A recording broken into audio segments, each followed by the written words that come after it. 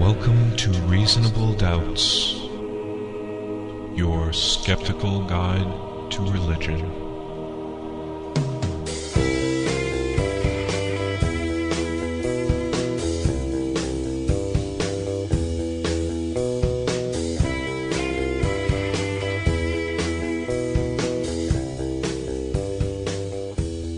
Ho, ho, ho, and welcome to Reasonable Doubts, the radio show and podcast for those who won't just take things on faith. Coming to you from Grand Rapids, Michigan, the clasp on America's Bible Bra. You can find us online at www.doubtcast.org, or those of you in West Michigan can listen to us on Public Reality Radio, WPRR 1680 Ada, Grand Rapids, or streaming live at publicrealityradio.org. My name is Dave Fletcher. With me in the studio is Jeremy Bean. Yellow. And unfortunately, our third Doubtcaster, the Dr. Professor Luke Galen, our very own Christmas elf, is unable to make it in today because he snowed in. That's right. We have been hit by quite the blizzard lately here in Grand Rapids. God's wrath is surely falling upon our heads. Coming up later in this show, we have an interview with Nika Lally, who, and this has to be a mistake here, it says she's the author of Nothing? Yeah, that's correct. But I believe that's the name of her book rather than a statement of her... Her bibliography? Yeah. Yes, Nothing, Something to Believe In is the name of her memoir. We're going to talk a little bit about raising kids without faith with Nika Lally. Amongst other things, it's a little more laid-back episode of Reasonable Doubts than we've been having lately. But yeah, I really enjoyed our chat with Nika Lally. It was a refreshing change of pace. Right, something special for the holidays. We've had a couple of pretty heady, hard-hitting episodes, so we're going a little bit laid back. Kicking back, enjoying the season. In the spirit of the holidays, let's open up our mailbag. First off, we have a letter from Mark. He says, I don't see what right you have to criticize the Lord's Word by going into details of the Bible and trying to find inconsistencies to cast doubt on the true Word of God. Nah, just kidding, he says. Love the show. Been looking for a religiously themed skeptical show for a while. There are plenty of great podcasts covering conspiracies, quackery, or just general skepticism, but your podcast was the one that completes a major section that I found missing. Well, thanks for that, Mark. We appreciate you. Mark's strategy by trying to veil his email as a offended listener actually worked pretty well because it got right up to the top of the viewing list. That's right. Turned out to be more supportive, though. Yes, and he goes on to say that he has some thoughts regarding the bad PR that our movement has been experiencing recently, due in part to this plaque that was set up at the Capitol in Washington. Washington State. Washington State. We talked about this on our most recent episode. And he has some suggestions. He says, I do like the trees of knowledge, which we talked about last time, but I think us atheists should rebrand Christmas to our own ideology and have that beside the Christian decorations on public property anyway. Here's a few ideas. And these are I think, all solid ideas. Carlmas, a celebration of all things Sagan. Chris Hitchens-miss. Christopher Hitchens' wise words should be heard as well, he says. And a naivety scene as a warning to those who accept things without critical thinking. I especially like that one. That's a good one. I had to read it a couple of times before I noticed that it was naivety scene and right. Not nativity, but very clever. They're very similar in concept and in spelling. Yeah, that's true. Happy Jolly Days, he says. No need to have anything holy for a jolly day. Anyway, enough of the bad puns, he says. Keep up the great work. And I just have to add, as an English major, there are never enough bad puns. That seems to be Luke's philosophy, too, but he's not here to sound off on that. No, that's for sure. And thank goodness. And also in our listener email, we have a suggestion about to whom we can offer a lump of coal this holiday season. That's right, a nomination for our shit list, the Christmas edition, which will be Candy Cane Lump of Coal. Yes, and also this one helps us not look like the scorching liberal podcasts that we are. That we indeed actually are. We actually are, yes. Getting a lump of coal from us is none other than President-elect Barack Obama. And he earned that lump of coal big time when he decided to use Pastor Rick Warren of the famous Purpose-Driven Life Christian book series. And a big anti-gay activist. Really a scumbag in many regards. Michelle Goldberg, writing for The Guardian UK, put it way better than either of us could. She writes, "If nothing else, Rick Warren is a miracle worker in the realm of public relations. He is a man who compares legal abortion to the Holocaust and gay marriage to incest and pedophilia. He believes that Jews, Muslims, Buddhists, Hindus, and other non-Christians are going to spend eternity burning in hell. He doesn't believe in evolution, and he recently dismissed the social gospel, the late 19th and early 20th century Protestant movement that led a religious crusade against poverty and inequality as, quote, Marxism in Christian clothing. Yet, thanks to his amiable attitude and jocular tone, he has managed to create a popular image for himself as a moderate, even progressive force in American life, a reasonable, compassionate alternative to the punitive, sex-obsessed inquisitors of the religious right.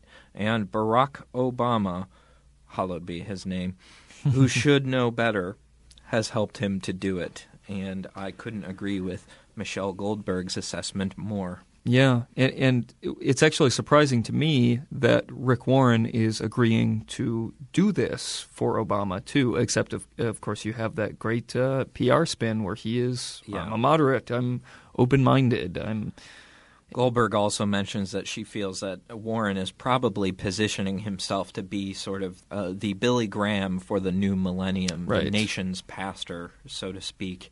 And I wouldn't be surprised if that's on his agenda at all. He seems to be very much into self-promotion and really top-notch sleazeball, in my opinion. And I'm very upset that Obama is doing this. Even if he's trying to do a shrewd political calculation. He won. Trying to win over some of those evangelicals, which I guess politically could be a good move. Clearly didn't need them this time around. That's right. And the message that he's now putting out goes against a lot of the values he's supposed to represent and a lot of the values that we voted him in for. Yeah, it's very sad. The Los Angeles Times has an article about this as well, and they point out the amount of energy that Warren put into supporting Proposition 8, which stripped homosexuals of their right to marry in that state. And, for a lot of Obama supporters, I think the article points out quite rightly that this election was sort of a bittersweet moment. Many people were thrilled to see that Obama won the election and what that meant for the civil rights movement and everything else. But at the same time, we had this Proposition 8 showing that at least if you're a homosexual in America, you are not created equal. That's right. You are a second-class citizen still. And for Obama to get behind that message, which is what I think he's doing, he's endorsing Warren whether he likes it or not. Yeah. It's truly, truly sad and an unfortunate thing. Right. And he may agree with Rick Warren in part on some issues, but by making this decision, it feels like at least a across the board saying, I accept what this man has to say. I can support him. I'm okay with linking him with me on this most important day of my life. And that's deeply depressing. Yeah, on a important day in American history during Obama's inauguration, when it'll be in the history books for all time that we have an African American now as president, isn't it ironic that we'll have a bigot giving the invocation and a bigot that Barack Obama handpicked to speak for him? And so, Barack Obama, you get a lump of coal this Christmas from the Reasonable Doubts podcast. Yeah. It's also sad to me that we need to have a pastor involved with this ceremony at all, because that seems wrong. Anyway, thanks to Megan Littlejohn, our listener who suggested nominated this nomination. So thanks for that, Megan. Thank you very much. Sorry it couldn't be happier news. All right, we're going to turn now to our interview with Nika Lally, author of Nothing, Something to Believe in.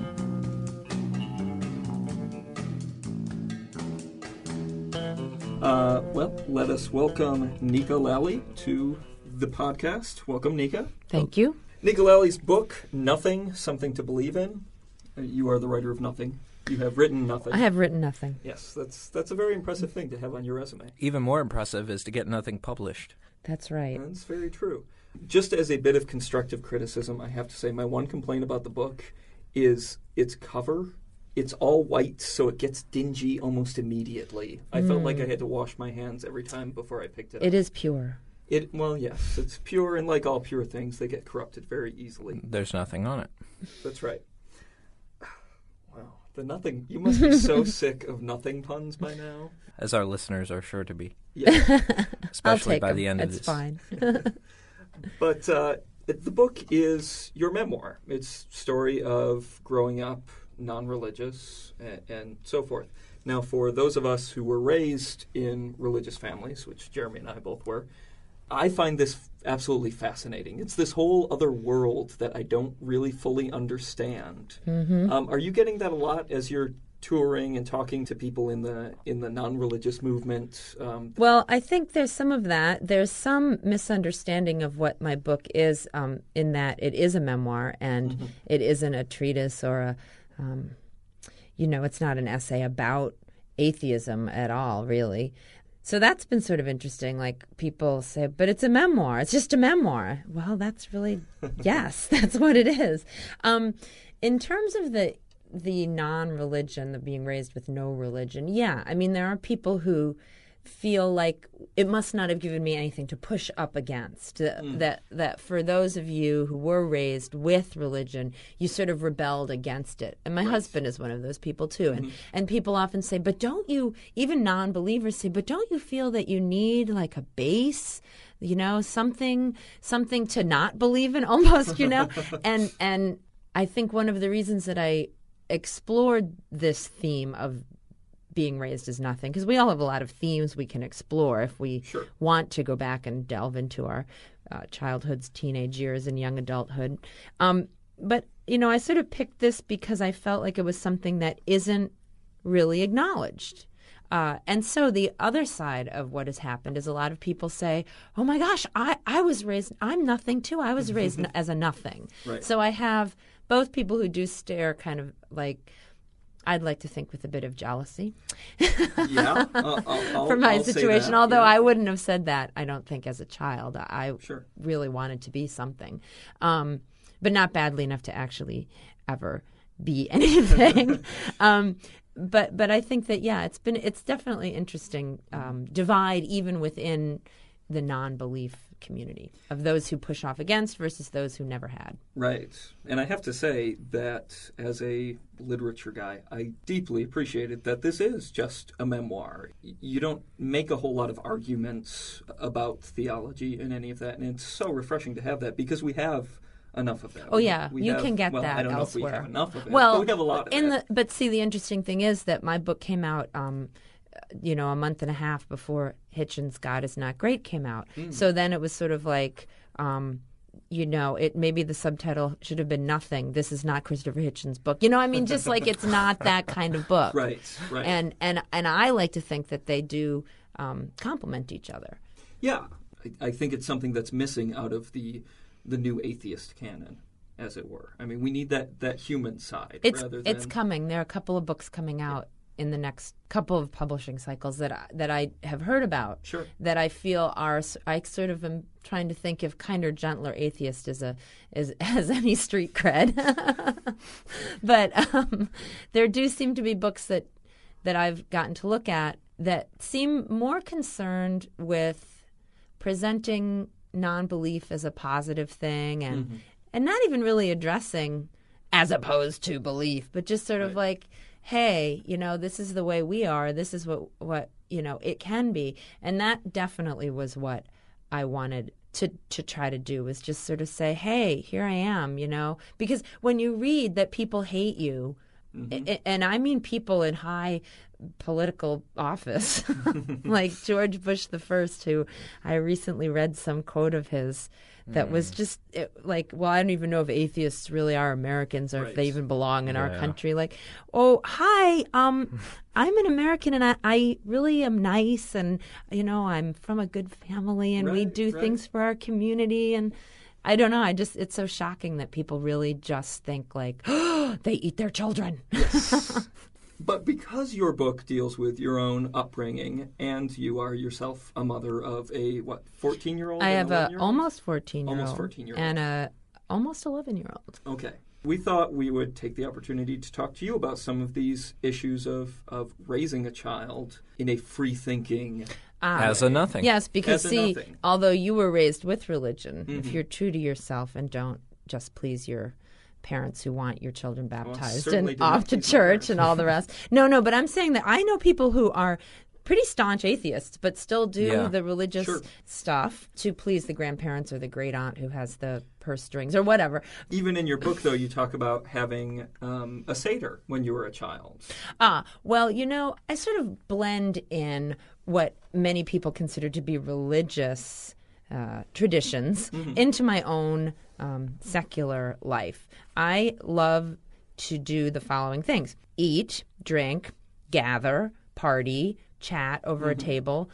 If you invite me to a party that's just music and beer, let's say, but it's loud music, so everyone's just standing there kind of screaming at each other, I am going to leave very early, and I will not be happy. I'm right there with you. I like to sit and talk around a dinner table, so that's basically what a Seder is, and my Seder is completely historical and only mentions the one I wrote, because I had to write my own, because you can't find one that really fits your needs if you're irreligious.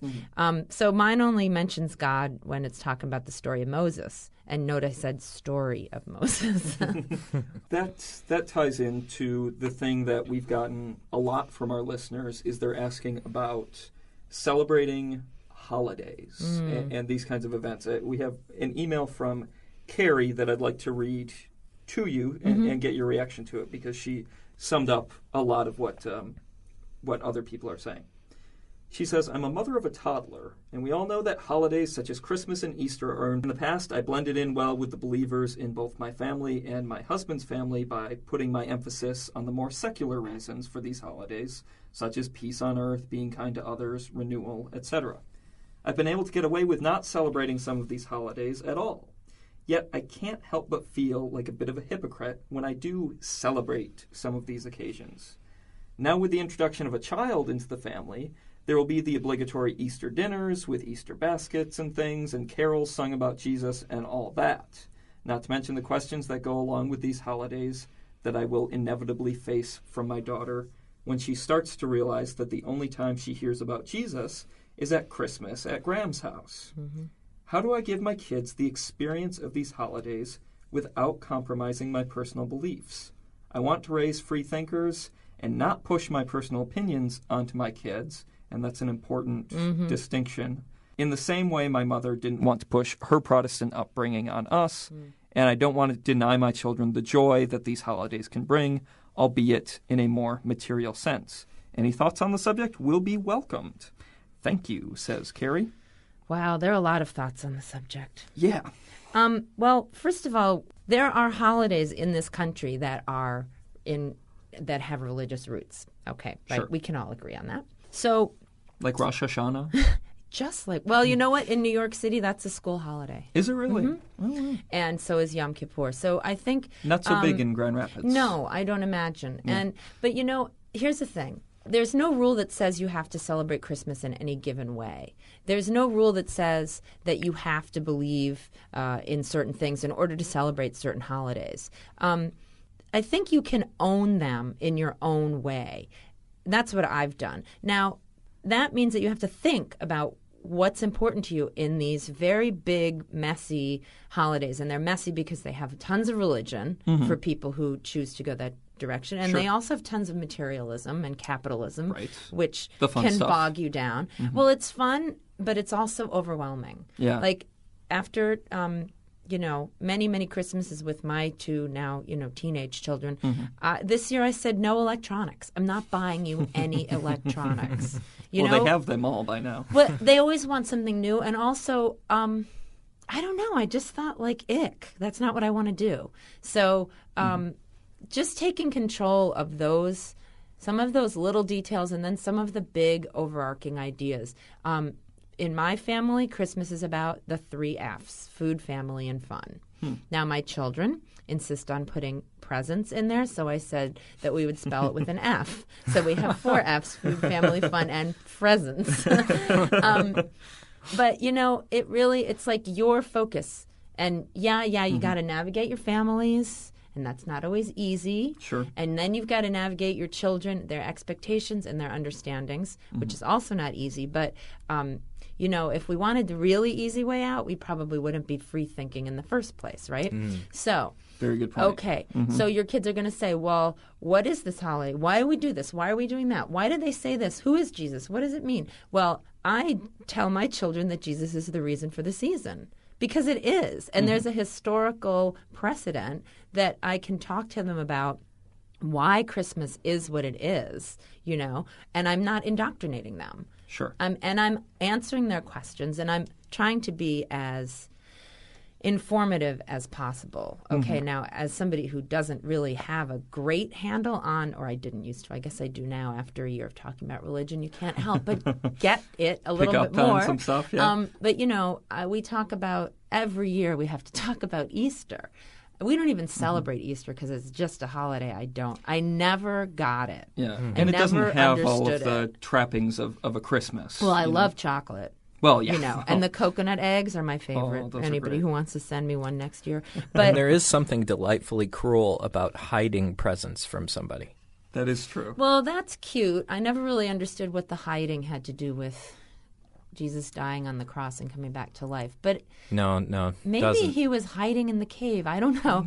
We made up our own Easter story in my house that has to do with the fact that Jesus' body disappeared because there were lions in the cave. Yeah. Because my son has to have a logical explanation for things, and I kept saying, "Well, I don't know. It just disappeared. People think it rose up to heaven." Because I think it's important too to present these religious stories. I try to present some of them with as straight a face as possible, and then they pushed the stone away, and Jesus' body was gone. Well, what happened to the body? Well, they said that he was taken up by his Father, who was God. Well, how could his Father be God? Well, that's what happened. I try to say that, and my kids are just like, no, really, what happened? So I had to shut Victor up because we were on a car trip, and I was tired of the line of questioning. So I was like, okay, there were these big lions in the back of the cave. They came out, ate the body. The Romans went nuts. They didn't know where it had gone, and for some reason, everybody thought it had gone to heaven. But in any case, I'm just saying. I can't wait till I get back to school to tell my friends this. They're never going to believe it. Yeah. Oh, but they will believe that Jesus came back to life and lives forever in the sky. And So, you have to go through the calendar really and say well, which of these holidays do I want to celebrate, and which are just a pain in my ass? Feast of the Assumption. I don't know. Yes or no, Rosh Hashanah, okay, well, you can eat a special cookie on that day, so maybe it's fun, or maybe that's Purim, I don't know. But, that's what I did. I really literally went through the calendar and was and then I negotiated with my mother. You can have Hanukkah, okay? Hanukkah is yours. Do with it whatever you want. So she has a huge Hanukkah party, If you have in-laws nearby, you might have to negotiate with them. But it's just, to me, it's fun, and we should have fun. Celebration is good. You should embrace it. That's my opinion. So you're not in the Tom Flynn set that basically shuts out the fact that Christmas even exists, acts like it's not there. Well, how do you get through the winter? That's my question. I'm a kind of what's that I don't called think when Tom you Flynn have has little kids. Sad. What's it called? Mad, dad, bad, seasonal. Oh yeah. Sad the seasonal effect. depressive. Yeah. I mean, I don't affective disorder. I don't go into deep medication, but by mid-December, I'm kind of ready for Yeah. a little You need to pick light me up. and That's why the solstice is Wine. there, you know? well, that's the other thing. I was going to be a solstice family. We're Yeah. going to celebrate the solstice. And then a lot of my friends were like, that's just going to be weird.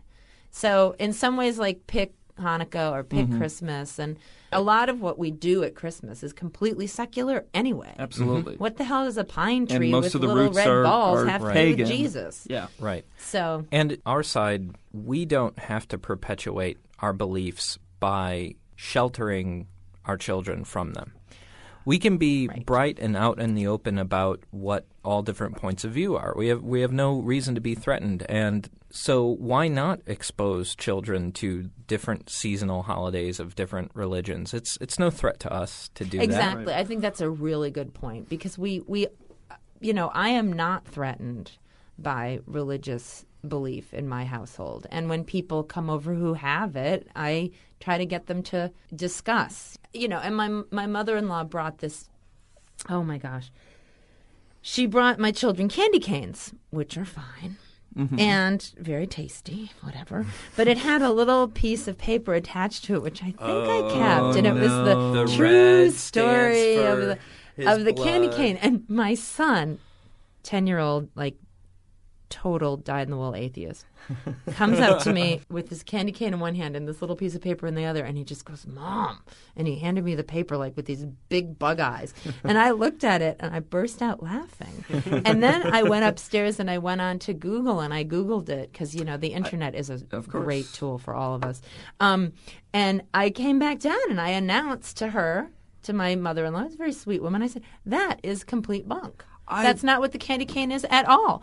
And so I've suspected that for and years. she and was never like, looked it up. "Really? I never knew that." Because You guys got to let me in. What is the candy cane about? It's I don't know. Or but it's- supposedly, according Oh, to Well, this. supposedly it's the shaped like crook. J for Jesus. Oh, okay. no, okay. I think it was just a candy that they made straight, Right. and then they decided to make it look like more like a shepherd's hook or like something you Okay. could hang. Okay. I mean, I don't think it was like so deeply imbued with any kind of religious meaning. I just think it was Right. a candy maker who was like, "Oh, straight is boring." Yeah, Yeah, this right. This looks Oh, pretty. Right. look, But this I've kind heard of looks that- like. I could hang I mean, these the up to shepherd's dry or crook I have something. no problem with. Right. I've heard that urban legend for Red is the years blood that of it's Jesus, the, yes, white and the is white the is the purity. purity. Yeah, I and- figured it was something like that. But that's not Yeah. actually what it is. Well, and a you quick know, Google search finds I've that out found for you. Huh? many sites on Google that had the history of the candy cane, and bet Snopes has that, specifically too. said this gets circulated by certain churches, and Sure. it's not true. But it I don't know. I think the other key for Carrie, was it? Yeah. Who wrote the email? Yes. To remember is that if you are raising children to be free thinking, it means you have to have a lot of discussions. Mm-hmm. And as I said, they're not always easy. So Right. One of our other listeners, Bill, who says, by the way, that he has a nativity scene that he puts up around the holidays for just because of the memories Yeah, I from have his that too. childhood. But he puts up a sign by it Mm-hmm. that says, avoiding hypocrisy disclaimer. This manger scene in no way suggests our belief in the deity of in the deity of Jesus or existence of God is anything more than imaginary. So I like that a whole that's lot. hysterical. Oh, that's great. And he also says that he's an advocate of the idea that teaching one religion indoctrinates, teaching about many religions inoculates. Yeah, good, nicely put. Yeah, nicely I put. thought that was great. Yeah, that's But very good. I have a friend who has a 13-year-old daughter, and her 13-year-old daughter has now, or 11-year-old daughter who has been into Buddhism for a couple of years now. But now, thanks to an aunt, she's really into Catholicism now too. Uh-huh. And my friend said, "I'm really kind of disappointed, but Pretty I soon want she's her." going to get into juggling. She said, but I want her to make her own decisions and all of that. Now, if your son or daughter, Oh, my daughter did say this. Yeah, okay, if they said, you know what, I want to go to church. I want to go to church. Yeah. I love the Jesus. I accept the Holy Spirit into my heart. Okay, should well, be we never got that far. Okay. We didn't get as far as I love the Jesus. I We just love got the to, I want, Mom, can I go to church? Now, I think that she said it because she thought I was going to fly into a rage and say, I wrote a book about being an atheist. You can't go to church. So she and is 13. Instead, I Okay. said, yeah, sure, I'll call Carol. My Nice. friend who goes to Catholic church, and we live in a very liberal place. I mean, that's another New thing. York? We live in Brooklyn. No, Yes. it's not just New York. It's Yeah. Brooklyn, Mm. land of 1,000 churches, and nobody really cares what you are. So, and there are a lot of very, very open, liberal churches of all and synagogues, for that matter, of all, or even mosques of all stripes. Right. So when she said, "I want to go to church," instantly two really good friends who go to very liberal. One goes to a liberal Catholic church, and one goes to very, very liberal. I think it's Methodist, but in any case, I said, "Oh, I'll call Laura, I'll call Carol, and yeah, you anytime. Just tell me which Sunday you want to go." Well, as soon as I said that, she was like, "Nah, I don't really want to go." And but I told her anytime, just you can go with that's fine. Sure. Now, if she came and said she wanted to go to Joel Osteen's lecture in Madison Square Garden, I might have a bit of a problem with that. Right, But hopefully, because we talk about this so much, I feel like we are a bit inoculated from it. Sure. Just having the conversation. Now, if she said I wanted to smoke, would you say, yeah, have a cigarette? Would that work out the same way, if you she think? wants to smoke, both my children know that if they smoke, I break both their arms. See, now that's fair. And, well, you were raised non-religious. Your husband came from a religious background, and he has a sister who you talk about quite a bit in your book who's quite religious. And how does that work out now? Where are you with her? It doesn't work out. Okay, that's where you kind of left it off in the book. Did she and I read was your wondering- book, incidentally? I don't know. Okay, so yes, my husband was raised in a religious family, but by the time he was about 7, he decided that he didn't believe in any of it and wanted to stop going to church, to which his parents said no. You have to go to church and church camp and church choir and church this and that. And I mean, but his parents are, his mom, his father passed away, but his mom is, I just call her like a normal American church-going person. Sure. Like it doesn't infiltrate every second of her day. It's not Jesus campy, and she's fairly... No, She can be a human being she's and conservative and and Christian, yeah. And she's a lovely woman, and we get along very, very well. I'm very outspoken for that family, but they've had to adjust. But with Greg's sister, it was really bad, and it got worse before I even ever thought of writing a book, because they never really wanted to know anything about me other than the fact that I was not Christian, Right. and therefore I was going to suffer. Now, people have written, I've gotten a lot of really great fan mail. I've gotten a lot of really great hate mail too, but recently, just last week, I got a letter from a gentleman in England who said that he used to be a Christian, like a born-again kind of Christian, and that he's not anymore. He's on the dark side. But anyway, he said that I should know that they were trying, that they weren't, he was trying to explain to me, he did explain, I'm just not being articulate about it, that they were trying to save me because they really do think that's the right thing to do. And it's not malicious. I view it as fairly malicious and nasty, because I'm like, hi, do you want to know who I am? Because I'm right here. And you don't really have to change me to know me. You can just kind of, we can work it out. But I'd like to second that notion that your mailer sent. I've tried explaining this to some friends of mine that weren't ever raised religious, but I ministered, or I witnessed, tried to share the gospel, actually means I'm trying to win converts, at my high school to friends of mine that weren't believers in the way that I was a believer. And I had to fight the impulse that this was the wrong thing to do, that I was being disrespectful, that I had no business getting into their life. These were all thoughts that came up. You did I was this a as Christian. a Christian, right? Okay. Yeah, the normal human response, normal human dignity, which kicks in at a moment like that and says, no, you don't proselytize to a close friend of yours like this. This is degrading. Right. Those natural impulses came up. I had to interpret them as being sinful, that I was being a coward and not doing, not following the Lord. And I had to pray and have others counsel me and other things to try to convince me that this was the right thing to do. I see. So for some people, there's even a lot of resistance to being that sort of way. But we some of us were just so indoctrinated into it that, yeah.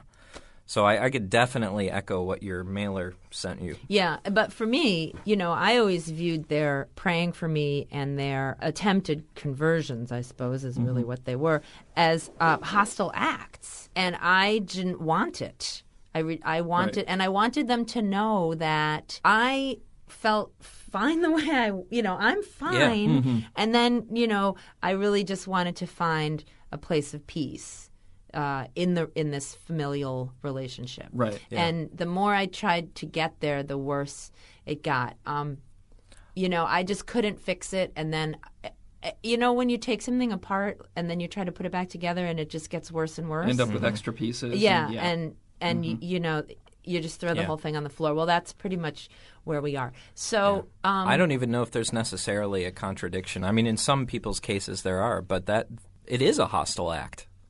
Somebody trying to push their religious views on you is a hostile act. Yeah. Even when the person on the other side, even if they think what they're doing is the right thing. the loving thing. Oh, boy. And if they're charismatic enough, they may even personify the devil in you to keep it consistent with them that it's a hostile act. It's not you they're fighting. It's the devil in you or this, Right. But well, yeah. it is. I mean, it is complicated, and may I say that I didn't write this book to further damage an already fragile relationship. I wrote it as a way for me to better understand what my relationship with religion was, and after a 5-year fight with them before I wrote the book, Right. it was just magnified for me, and I just was like, why is this so compelling? Why is this fight drawing me in and drawing me in? And it's compelling reading, too. I mean, Well- the last few chapters of the book deal with this quite a bit, and 9/11 and all of that, and it really...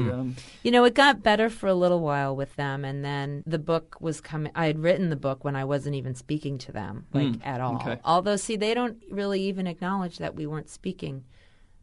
Like I said to her, well, we weren't speaking when I wrote the book. And she said, I have no idea what you're talking about. We've never not spoken. Now, they moved to the same city that I live in and didn't call me for 2 years. I don't know what else not speaking is. Right. But apparently that didn't mean that they weren't speaking to us. So, I'm not dealing with people whose logic has much overlap with my and I'm really not a very logical person either, so I'm not claiming the higher ground there. I'm just saying it just doesn't overlap. So I have decided that after years of kind of playing by their rules, as much as I can, which really isn't very much, I have to say, but I felt like I was trying, that now they're just going to have to play by mine if they want back, in at all Right. to my relationship with them. Then, they're going to have to talk to me about stuff that's not always pleasant. And I wrote an email to that effect. Oh, boy. I guess it was in October, and I haven't heard anything from them. Sure. I just said, we just have to talk about it. It's out there. I don't care if you've read it or not, because they claim not to have read it, but I kind of They don't only need believe one them. book. But the They're other, all that's set. right. But the other thing is, I sent them a copy of the book. Now, anybody out there who ever decides to write about me, if you send me the copy of the book, I can tell you it will sit in my house for about 2 seconds before I rip that sucker open. Because, come on. It's like sitting there, you I know. And it's like they know they're in there. They've got to have. I know that God gives them strength, but I'm just not sure how much. So, she did say to me that she was praying for that to God that she could forgive me for having done this thing, Right. written this book. And I was, I was like, well, you can pray to God all you want, but if you really want to work it out, you should just call me. Right. How about talk to me? Yeah, I was always like, okay, Maybe God's the Buddhist fine, notion but- of karma would be more appropriate religious concept there. Yeah, well, and I'm not claiming the higher ground there either, so. The other thing I wanted to talk to you about, because you are an art teacher, right? Yes. You teach art to school children. I do.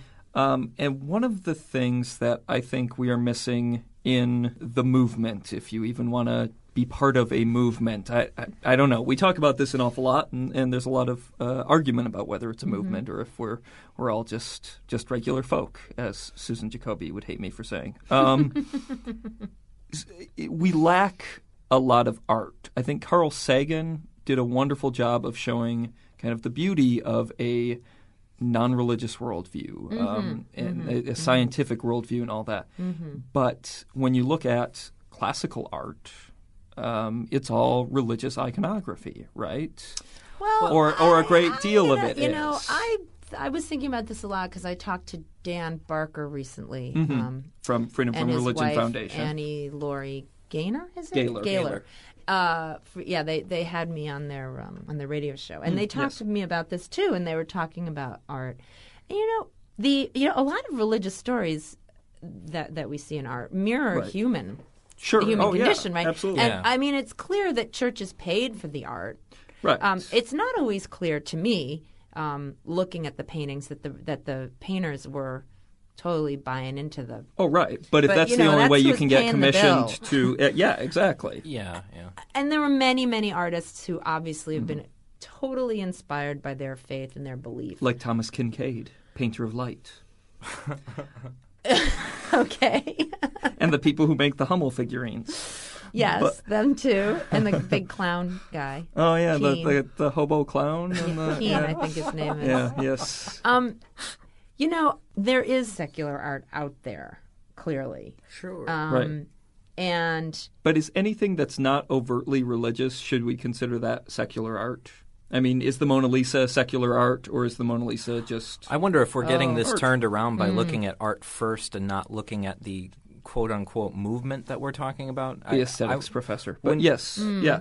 Well, and just human being, because because I think it's our what we would put within the boundaries of our movement has tend to be very philosophical and very scientifically oriented. The dialogues that we have with one another.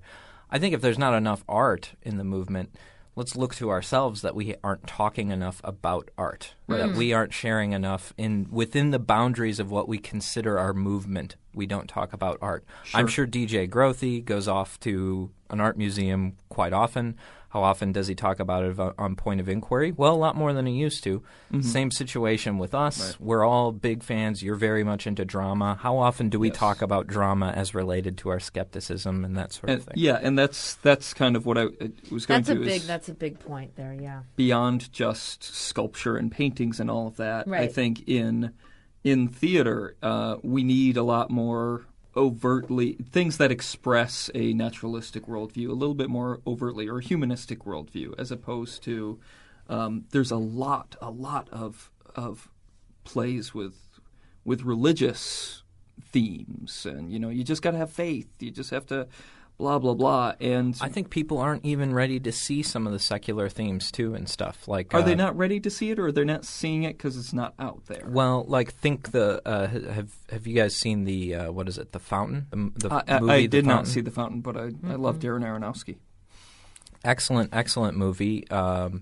Most people who watch it that I've talked to think it's about reincarnation and Buddhism and Eastern themes, and no doubt there are plenty of Eastern themes and Buddhist iconography in there. Maybe if we had a secular iconography, we'd see that pop up more and more often. But to me, it was smack you in the face. There's no doubt about it. This is a secular worldview trying to deal with death. How do you deal with death? Losing a loved one. And it was very naturalistic in the way it was set up. And it was filled with tons of little scientific allusions, too. Even like heavy atoms inside of the hearts of stars and showering the universe with those elements. Now, those are things you're going to need probably a better than high school education to pick up in a movie anyways. Sure. So secular themes sometimes might be in there. Well, I think that more important than talking about an art form, we have to talk about critical thinking. Because if you can think critically and discuss, you can analyze, dissect, look at, observe, really anything, and then you can parse it out. You can I mean, we could go into a museum and look at the most religiously themed painting there, and we could decide to talk about it on purely secular, humanist, naturalistic terms and say we acknowledge, in much the same way we do with Christmas, that this is a religious thing, was created for the purpose of promoting the faith. Yes.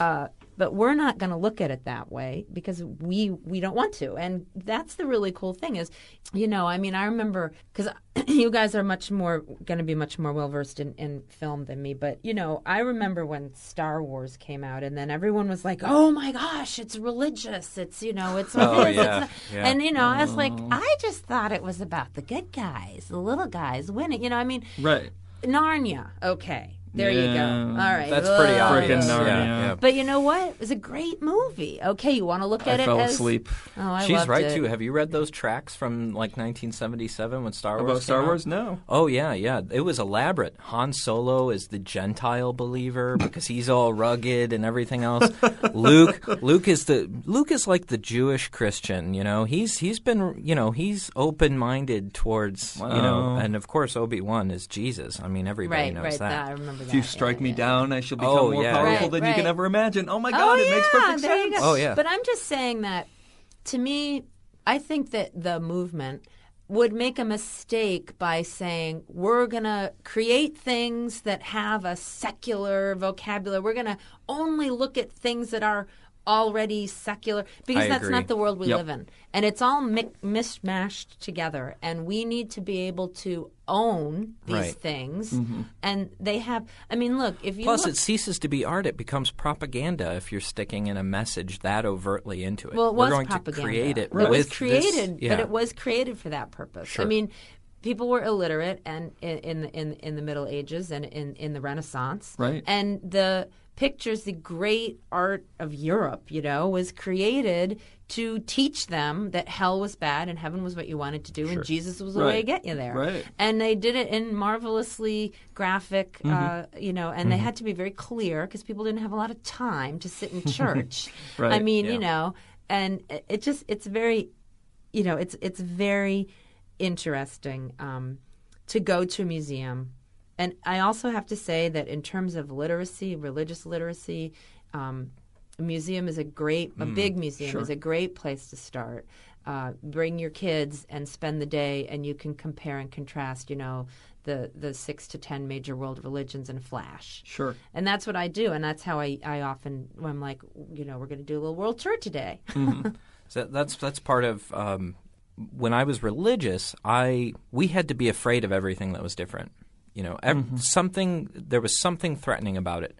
And if you wanted to learn about Islam, you wanted to learn about Buddhism, you wanted to learn it not to find the truth in it. You wanted to learn it to know how to minister to those people better. But now, as a non-believer, all of those different religious traditions, like you say, in art and everything else, all of them are representations of how human beings have tried to come to know their world Right. and Right. know each other. And so there's merit in studying. There's no such thing as forbidden knowledge anymore Right. for Yes. us. Right. It's all out there in the open to learn and appreciate. And we can use the vocabulary we feel comfortable with Right. discussing it. I mean, Sure. when I teach, I'm a freelance educator, and I work at the Metropolitan Museum of Art. And then I also work in the schools and other things. But, I'm not going to – I teach them things as objects. It's it's a work Right. of art. This is a good work of art or not a good work of art. There's a piece of art. It's called a mihrab. It's a wall niche. It's a Okay. prayer niche.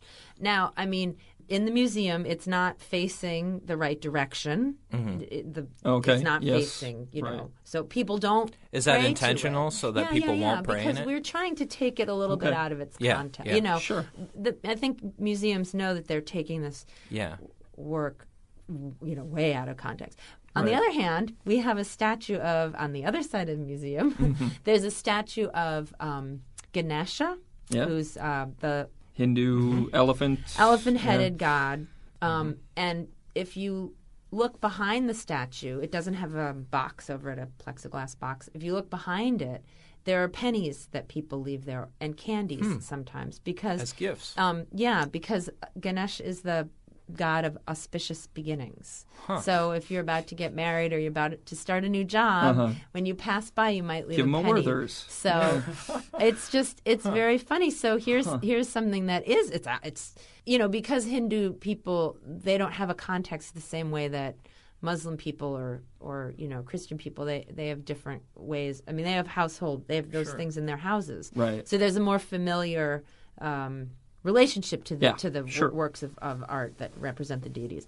But in any case, it's very interesting. And I've never seen anybody at any major museum that I've been to praying to any of the works of art, at least not overtly. I mean, I haven't seen it, and I spend tons of time in museums. Sure. So, but I think that art, it's transformative. I mean, art of all stripes. I'm not just talking about fine art. It takes you away from yourself, and that's always a good thing.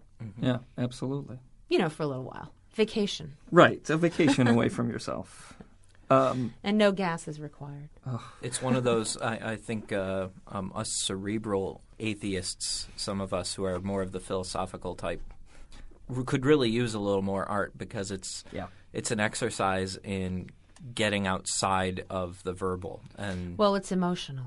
Yeah. Art is always, there's always emotion. And there. that's the thing that lacks from so much of, other than anger, I think. I mean, not to stereotype the angry atheist, but there's a lot of that where because we're fighting against something. Though. Yeah, yes. Like because we don't love Jesus, we don't know love. Because we have a chip, and we do have a chip on our shoulders, but that's because people. Because we're a minority, and and we're told again and again how people hate us and don't trust us. And that, So that's valid. But yes, I think we need a little bit less of the head stuff all the time and a little bit more of the heart stuff. Well, I'm not. I mean, I start my lectures by saying I'm not a scientist and I'm not a philosopher. And half the room walks out, don't they? No, but I mean, there is. What can she possibly tell us? In my little journey as this author that wrote this book, I've met a lot of non-believers who are scientists and who are philosophers and who are very cerebral. There's a few and of them. they tend to like me because I'm not, a hick or anything, but I'm just not. I don't know. I mean, I can't name all of Austin Dacey at the conference last November is he ended his talk by asking his panelists who their favorite philosophers were, and I was sitting there like, oh my god, I remember that. I and think he can I can pronounce name all like their two. names just right yeah. too. Well, I finally bought the 101 Great Philosophers, and I read it and I feel really smart. Smarter. One last question.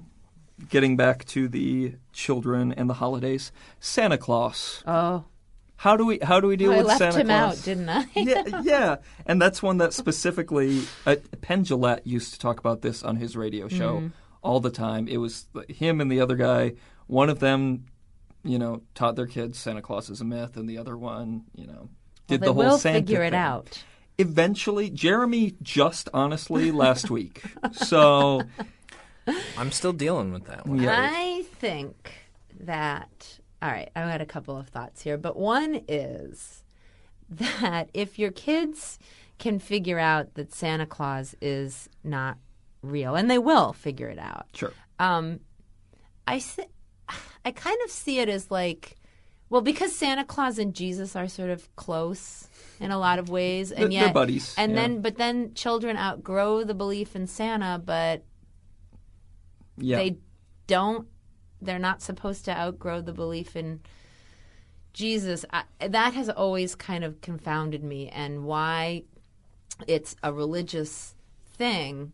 It sort of seems almost like a non-religious thing. I mean, children they believe that their teddy bears talk to them. They believe that their dolls are real. They believe that's the beauty of childhood, is belief in pretty much Anything. Lots of things, and it's make believe. I mean, come on, you walk into your kid's room and you go, they're like have a sheet over their bed, and what are you doing? I make believe I'm in the Antarctic. I mean, does anybody ever say like, don't do that? That's really bad. That's false, and it's not rooted in reality. Right. No, we're like, great, you go, honey.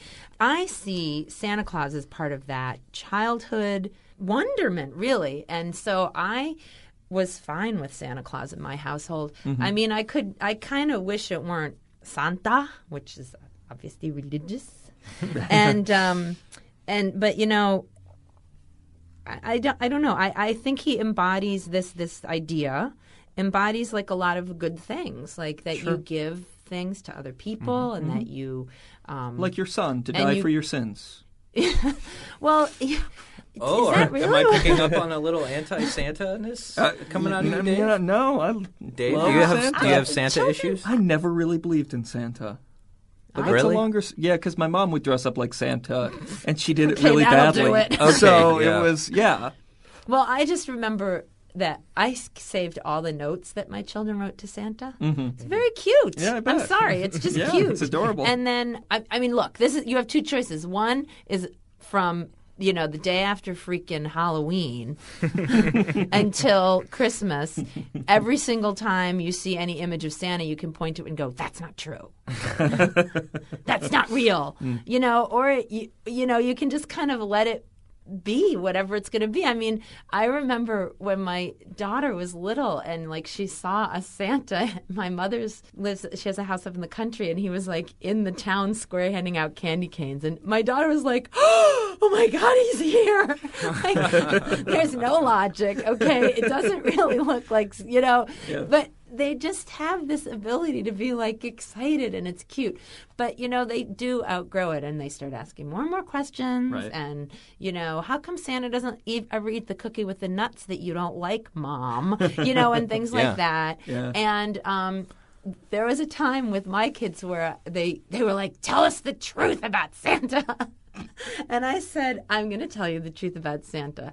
I said, Santa is an idea that you can choose to hold on to, or you can flush it, and that's up to you. I said, but you don't. I said Santa could be like tiny. He could be the tiniest thing in the world, or maybe he's not really real, but there's something there that's important. That's what I think. But I get slammed a lot by hardcore atheists because I'm too nicey, and I don't take that hard line approach. But neither of my kids are still writing letters to Santa, and we still leave out cookies just because like it's cookies. funny. And then right. they're like, Right. "Oh, Mom, you ate too many of the ones with the white frosting."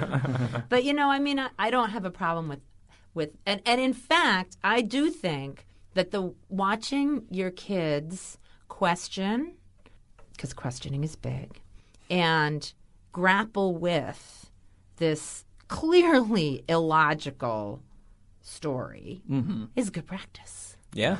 Because there are lots of wonderful but clearly illogical stories out there that they are going to have to grapple with. Good Like point. WMDs. And seldom. Oh, wow.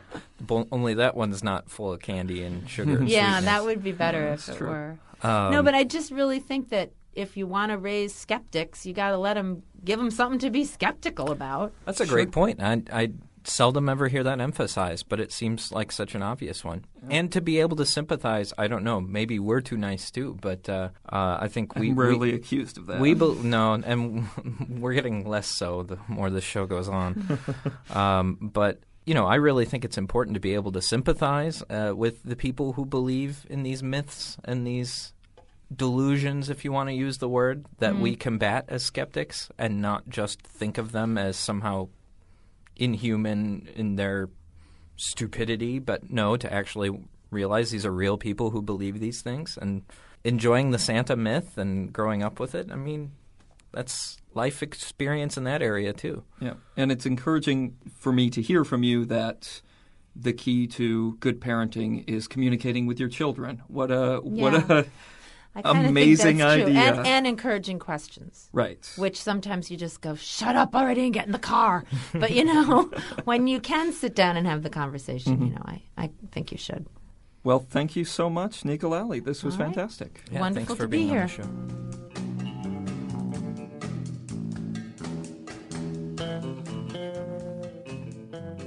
All right, and we thought we would end this last podcast of the year with A Stranger Than Fiction.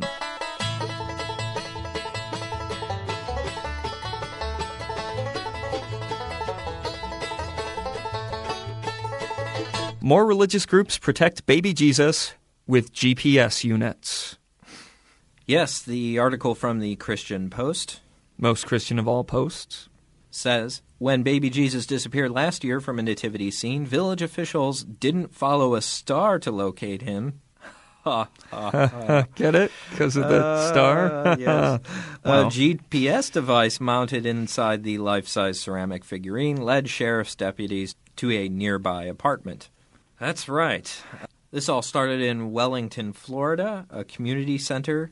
Village officials, it says, put a GPS device inside the baby Jesus, and deputies were able to trace their stolen baby Jesus to the apartment of an 18-year-old woman who was then arrested for theft. Mm. And the Christian Post rather humorously points out that these village officials were giving up on old-fashioned padlocks and trust. A number of churches, synagogues, and governments and ordinary citizens are turning to technology to protect holiday displays from pranks or prejudice. Accordingly, I'm sorry. Old-fashioned padlocks and trust still has me going. did that mean that it could have been said padlocks or trust? It's hard to couple the two, and the thought that trust is an old-fashioned notion that we can just throw out with the I like that. throwing out the baby with the proverbial bathwater, Yeah, or I guess with the manger, yeah. as it may be. Oh, So, well, regardless, this is a new phenomena that is spreading around different parishes and churches and local government institutions that may have nativities on them. mm-hmm. Protecting your baby Jesus with GPS is the way to go in this new era of surveillance. And so just a warning out there to our fellow secularists, if you are considering or thinking of possibly stealing a baby Jesus, well then we can't Take out the GPS, flush it down the toilet. That's right. Check it for homing devices. Not that we endorse that kind of behavior. No, nor condone it. No, not in any sort of way. Right. But apparently people are doing it. But if you're going to do it, be safe. Make sure you check your baby Jesus for homing devices. Yeah, you got to wonder where they're actually putting it. Are they splitting open plastic baby Jesus and sticking it in there? Is it like a spider tracer that they just stick it on the back where it goes unnoticed? I don't know. We could give them a suggestion where to stick it. Baby Jesus and all. So yeah, it's a sad day when old-fashioned padlocks and trust get thrown out the window for more devious technology to protect our plastic youth of the nation. Well, on that note, happy holidays to everyone out there. I hope you had a wonderful solstice, a happy Christmas, a Merry Kwanzaa, a successful Hanukkah, and a joyous New Year. Did we mention Festivus in there? Oh, and have a groovy Festivus? I suppose. Yeah, all right. Anyways, we're not going to be back for a couple of weeks. Starting about the middle of January of next year, our New Year's resolution to you is that we are going to try to do this podcast weekly for a while. Now, given that it's a New Year's resolution, we'll probably give up on it by the end of January. Most likely. But we're going to try. So starting around January 13th, you should start seeing us on a weekly basis. Until then, enjoy the holiday season. Keep those letters, comments, questions, and challenges coming in, and you'll hear from us soon. Take care. To catch up on past Reasonable Doubts episodes or to email your questions or comments, check out www.doubtcast.org. Reasonable Doubts is a production of WPRR Reality Radio. You can find out more about Reality Radio at publicrealityradio.org. Reasonable Doubts theme music is performed by Love Fossil and used with permission.